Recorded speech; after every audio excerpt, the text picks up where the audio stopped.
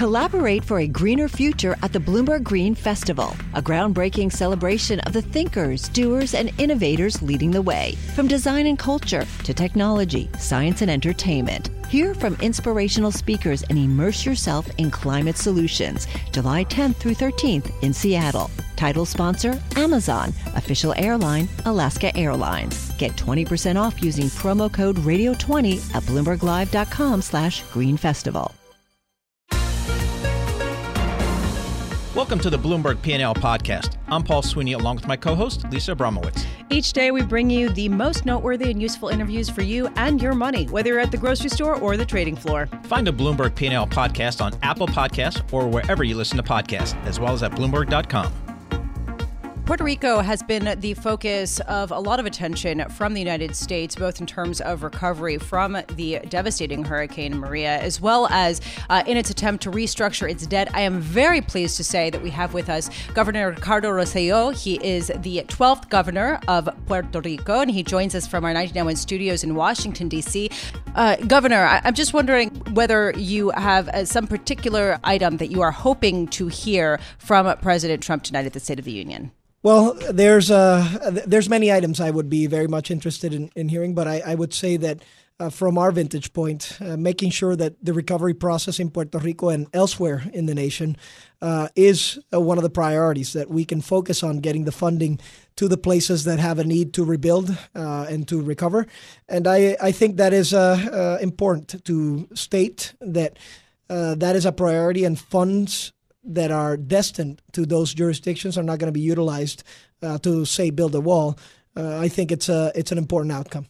So, Governor, how much has Puerto Rico received in a recovery funding from the federal government? And compare that to what you had hoped for at this stage. Are you short? I'm guessing you're going to say you're short and there's a deficit. Just give us a sense of the scale.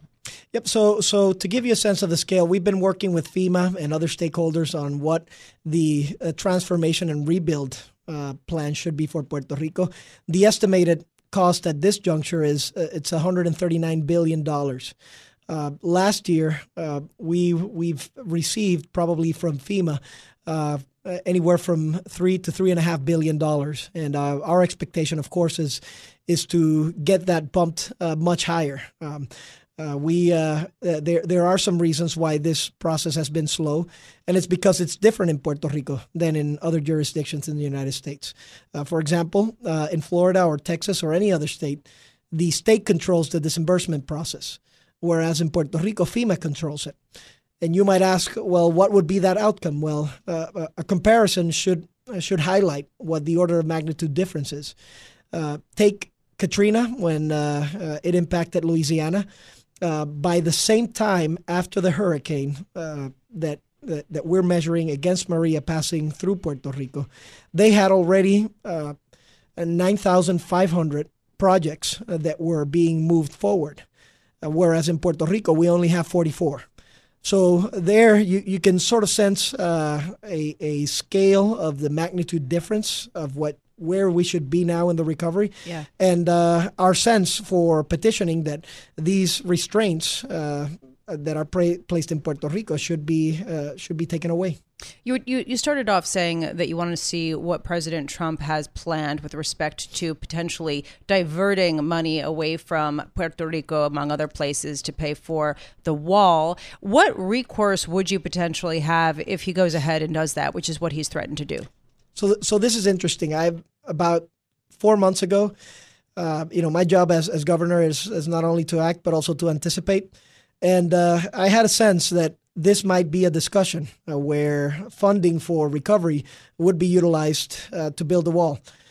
So we prepared our team and we started studying all of the legal avenues that we have. And we have a very robust case. I mean, some of the monies that are coming to Puerto Rico, the community development block grants that are used for disaster relief, those were passed by Congress and they were signed by the president. So those are statute right now, and we feel very confident that those monies have to go to Puerto Rico. So if there was any dipping there, we would certainly battle it. So for most of the monies, we have a strategy forward. And of course, we hope we don't have to get there. We hope that the president would see that rebuilding U.S. citizens' lives is a priority.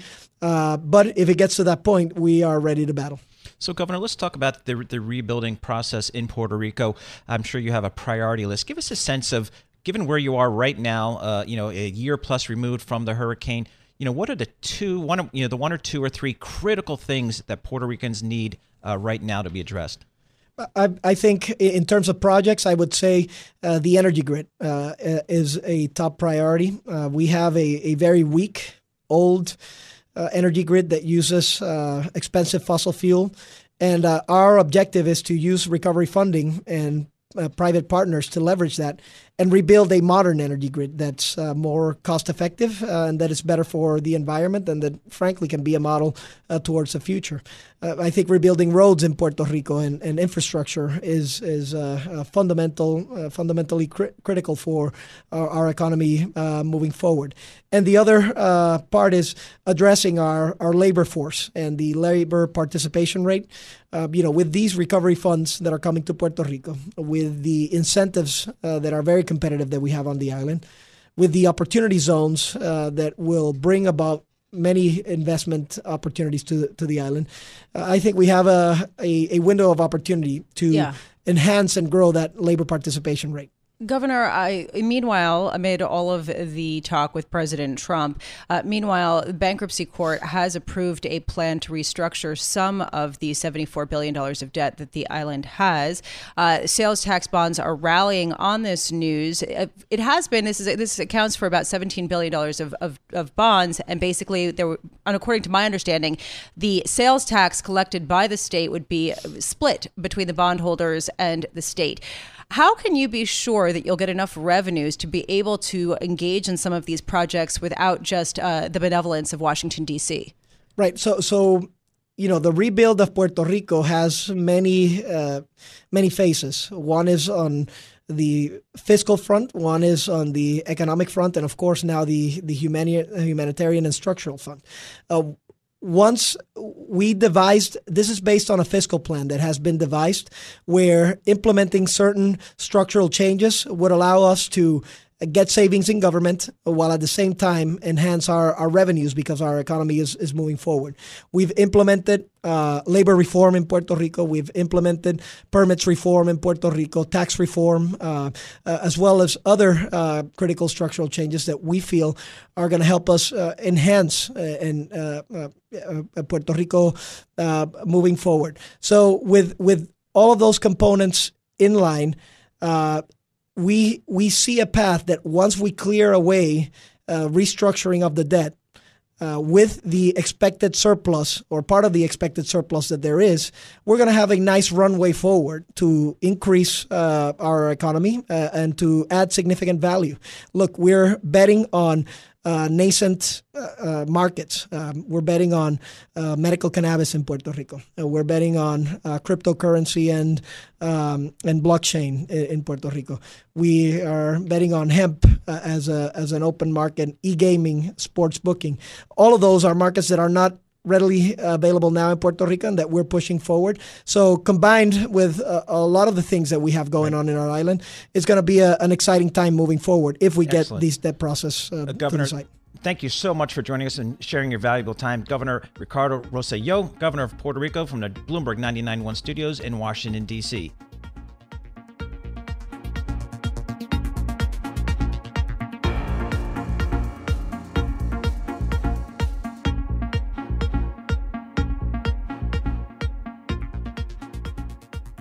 Puerto Rico, we were just talking to the governor, Ricardo Rossello, about the situation on the island with respect to its $74 billion in debt. We do have an agreement with at least $17 billion of sales tax bonds. Joining us here in our Bloomberg Interactive Brokers studios, Michelle Caskey, Puerto Rico reporter for Bloomberg News, as well as Dan Solander, partner and director, as also head of municipal bonds at Lord Abbett, normally in Jersey City, but he joins us here in New York. Michelle, I want to start with you. There was an agreement reached and signed off on in bankruptcy court.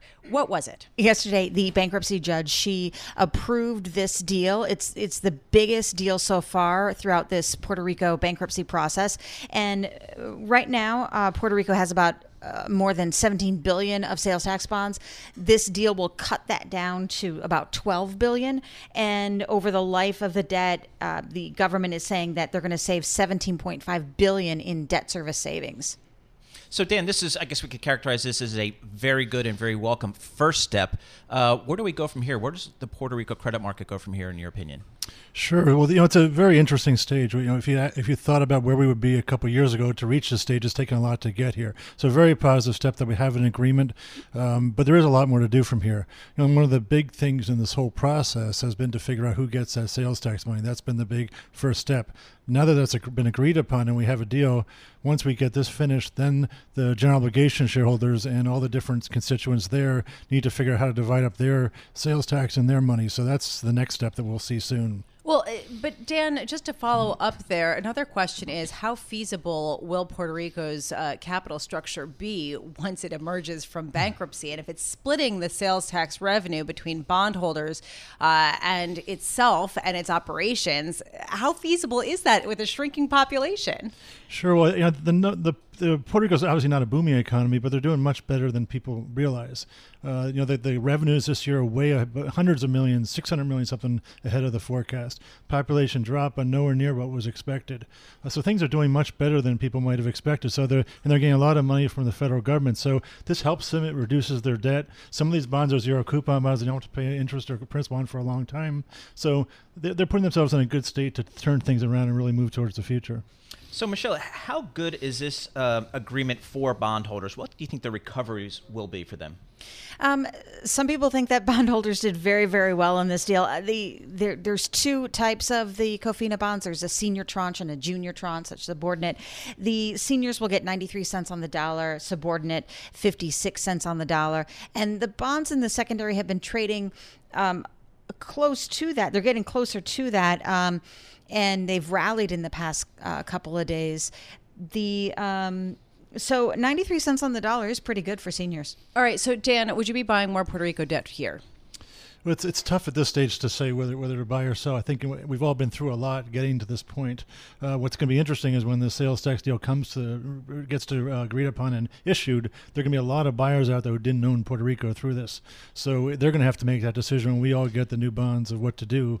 Yeah, well, is it a net positive for you or a net negative that a lot of traditional mutual fund holders have gotten back into Puerto Rico debt? So we're a traditional mutual fund holder who stayed through this time. And when they're getting back in right now, they're getting back in through aqueduct and sewer bonds, things like that are paying and have never been in default. I think it could be a big positive for us when this deal gets restructured. We have new bonds they're going to want to buy, and they're going to be interest-paying bonds in Puerto Rico that they don't own. So it could be a good thing for us. So, Michelle, this has been a fairly long process. I'm sure if you're a bondholder, a very long process. What do you think are next steps here as Puerto Rico continues to try to get out from under this financial crisis? Yeah, it's definitely important. Like Dan was mentioning earlier, it's important that Puerto Rico keeps on with this and restructures the general obligation debt so there can be some resolution to that. And then there will be some smaller portions of debt that they'll still need to work on. And also the issue, too, of their unfunded pension liabilities. Those are a big issue for the island. Also, the question of management. Dan, what's your confidence right now in the management of the island, the ability to take the money that they're receiving from the federal government and use it in an efficient way? Well, that's something you have to watch carefully. Obviously, the management got them in this situation originally, and that's why we've been working through this for so many years. The federal government has been giving them money. It's not all been distributed to them yet, so we have to see what they do with that money when they get it. So and how much? Do you have a sense of how much? I saw some number like maybe 60, 70, $80 billion of potentially they can get from the government in different ways. So there is a lot of money going to them. And we had the governor on just earlier, and he said quite emphatically that he's going to get that money. They've been granted it, so a lot of it has been already given to them, or at least the expectations have been given to them, and they've been planning for it. So it would be very difficult for them if they didn't get what was told they'd be getting. So from the bond market perspective, how does the bond market view Puerto Rico now? I mean, at some point they're going to have to come back to the market, and at some point they're going to have to, refinance and continue to invest. How do you think they're going to be received? That's the big challenge. I mean, coming out of this, they're going to have to do much better. I mean, one of the issues we've had over time is they have not had audited financials on time. They have not presented information to shareholders to bondholders they need to provide. So coming out of this, they're going to be on watch. I mean, they're going to have to do things much better than they did before to get the confidence of the market. And until they do, if they want to borrow, the rates are going to be very, very high compared to other similarly rated credits. So it's something to watch. It's hard. Everyone's going to remember this for a long period of time. We have long memories. Dan Solander, congratulations on being in the bonds through this rocky period, because the prices have way more than doubled depending on what we're looking at when you look at the COFINA bonds. Dan Solander is partner and director, as well as head of municipal bonds at Lord Abbett in Jersey City. Michelle Caskey is Puerto Rico reporter, dutifully covering all things having to do with this saga as it drags out over the years for us here at Bloomberg News.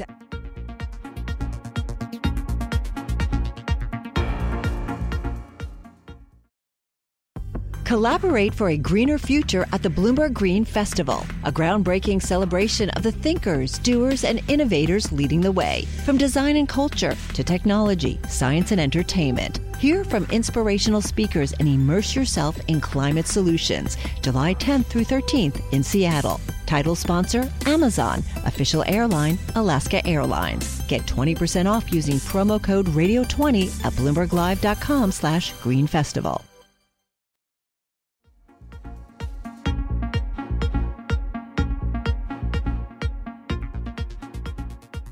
Well, it's been a widely held story and news that the newspaper business has been in a secular decline for 20 to 30 years. No surprise there. But what we've seen over the last several years is a growth of digital media companies, digital news companies such as Vice and BuzzFeed and HuffPost. But even it looks like they are facing their day of reckoning. We'll dig in a little bit there.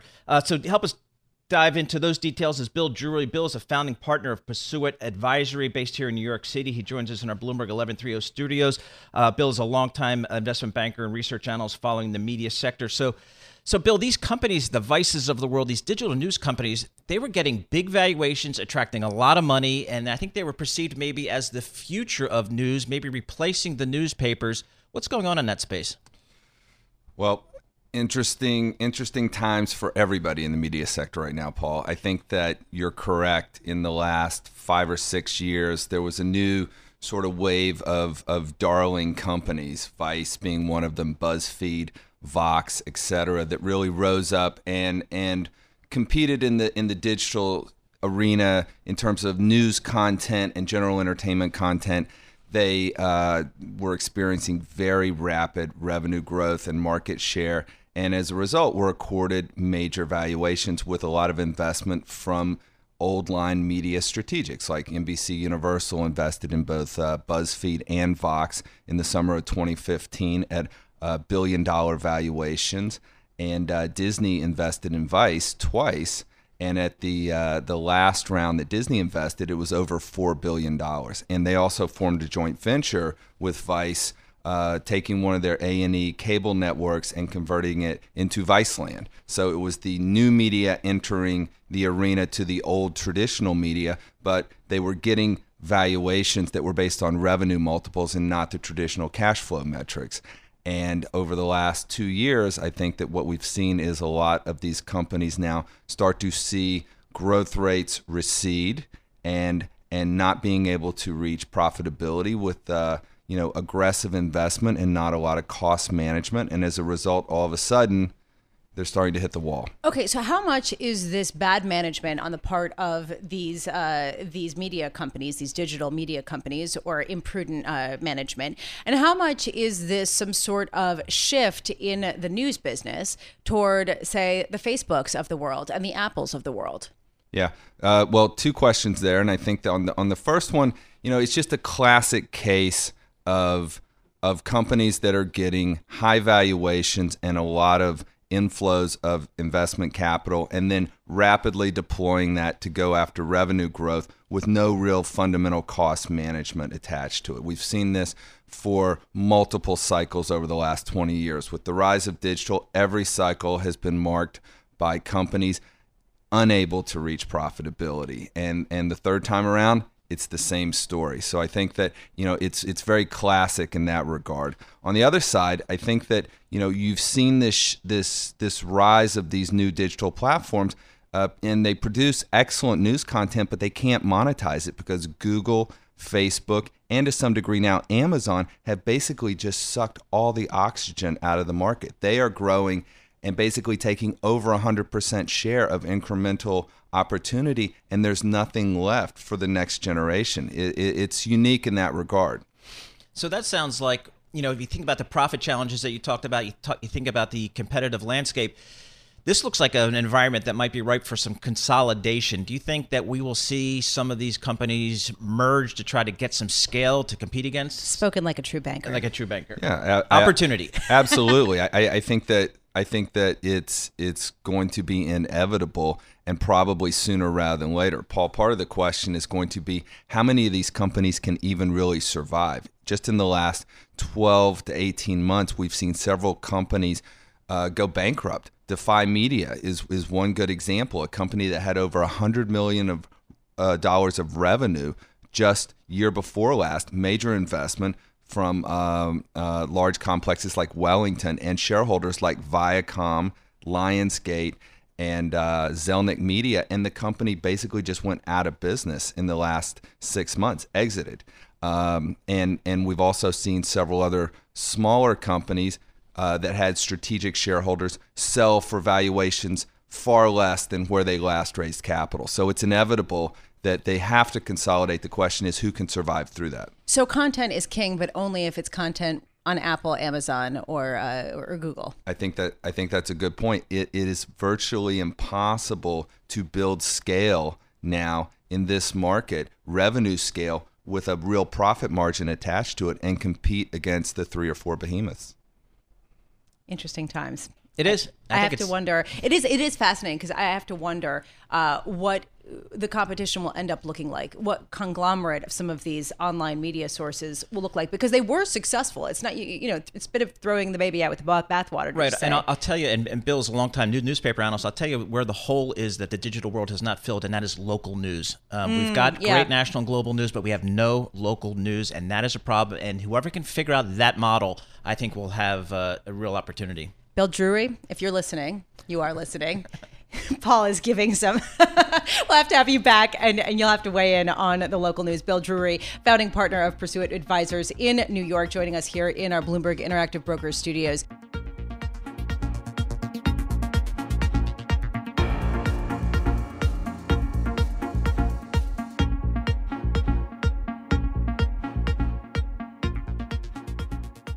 The Fed is patient, and investors view that as all clear to dive back into risk, fueling one of the best rallies on record for certainly high-yield bonds to start the year. Joining us now is Tom Kennedy, head of fixed income strategy at JP Morgan Private Bank, which has assets of more than $500 billion. Tom worked at the New York Fed for nearly a decade, knows how the Fed thinks. So, Tom, what does the Fed mean when they say they are going to be patient with raising rates? Yeah, I think the market's interpreting it the right way, Lisa. The Fed's giving us a runway for risk. We're all going to have to ask ourselves, how long is that runway? But that word patient means something to them. They've only used it in the FOMC statement a handful of times in history. That's parsing language. Oh, yeah. But we know that's what Fed watchers do. That's what Fed watchers do. But so how long is this runway? I think the runway is at least 3 months. I think the Fed is promising us that for at least 3 months, we're not going to do anything. I think that word patient actually does mean, too, that they're going to expect to hike again, but they're going to see how the world evolves over those coming 3 months to make a decision what their next move is. And I took those words very carefully. They want to see how the world evolves. I think Powell's been telling us data dependence is the most important piece. Financial conditions and how those evolve are just as important. All right, so a 3-month runway is a relatively short runway from my perspective. So do I take that 3 months to not get too far over my skis, but maybe to improve the quality of my portfolio? Should I be preparing for what's beyond that runway? Yeah, I think that's the right question. And I think that the answer to that question is different for everyone. If you have been insulating your portfolio for the last 6 to 8 months, adding things that should perform well in a down economy, then I think you should take advantage of this risk runway and add a little bit of beta or risk back to a portfolio. However, if you have not been insulating your portfolio, use some of this rally to do so. Is it too late to get the upside of this rally? No, I don't think so. I think what you need to do is look for things that have lagged year to date, and those are maybe trades that have liquidity dynamics that are not especially attractive. Like what? What are you talking about? We can find such things in high yield. We can find things in the preferred space, looking for things that year to date have lagged the broader indice rallies. That's where we're focusing right now, because that's where we should see price appreciation in this short, quote unquote, runway for risk. Was there anything in the jobs report last Friday that caused you, or more importantly, caused the Fed to maybe rethink their dovish view? I think they've been telling us they're going to follow inflation as closely as possible. In there is nothing that jumped out to me, and inflation is going to run away from them. I think we're still seeing the steady, gradual increases in inflation. Powell's focusing very much on what the inflation universe is going to tell him to do.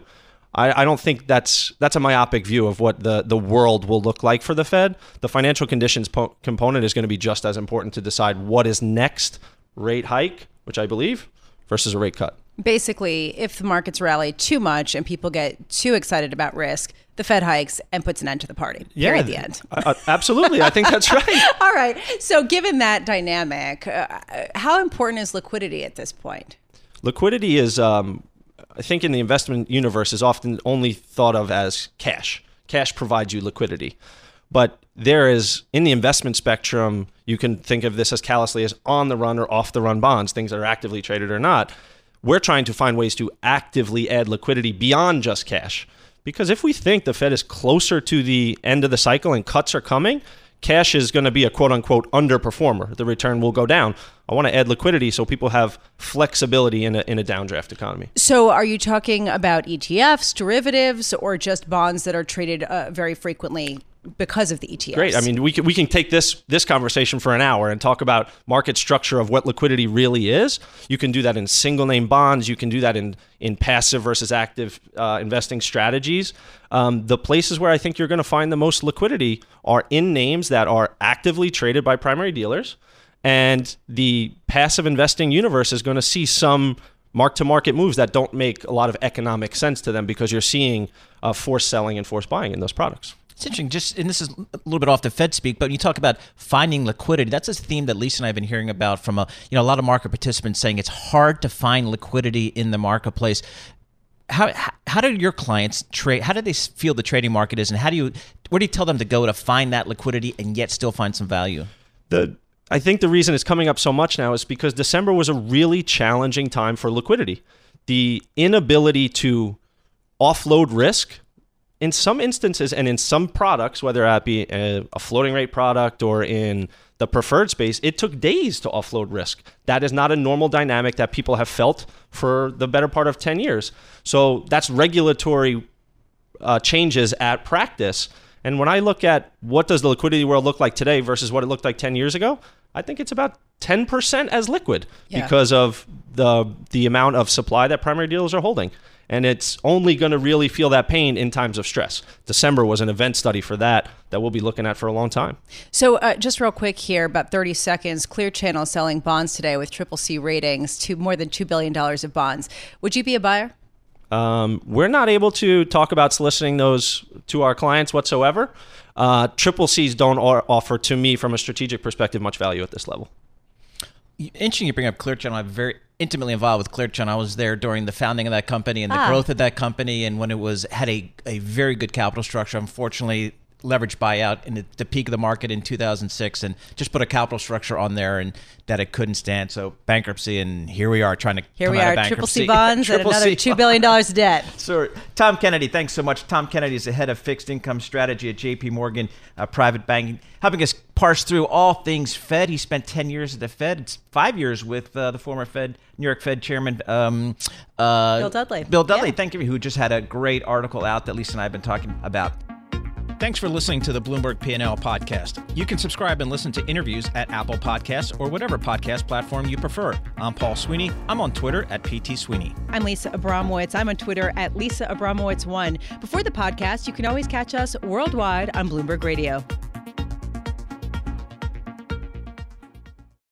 Collaborate for a greener future at the Bloomberg Green Festival, a groundbreaking celebration of the thinkers, doers, and innovators leading the way. From design and culture to technology, science, and entertainment. Hear from inspirational speakers and immerse yourself in climate solutions. July 10th through 13th in Seattle.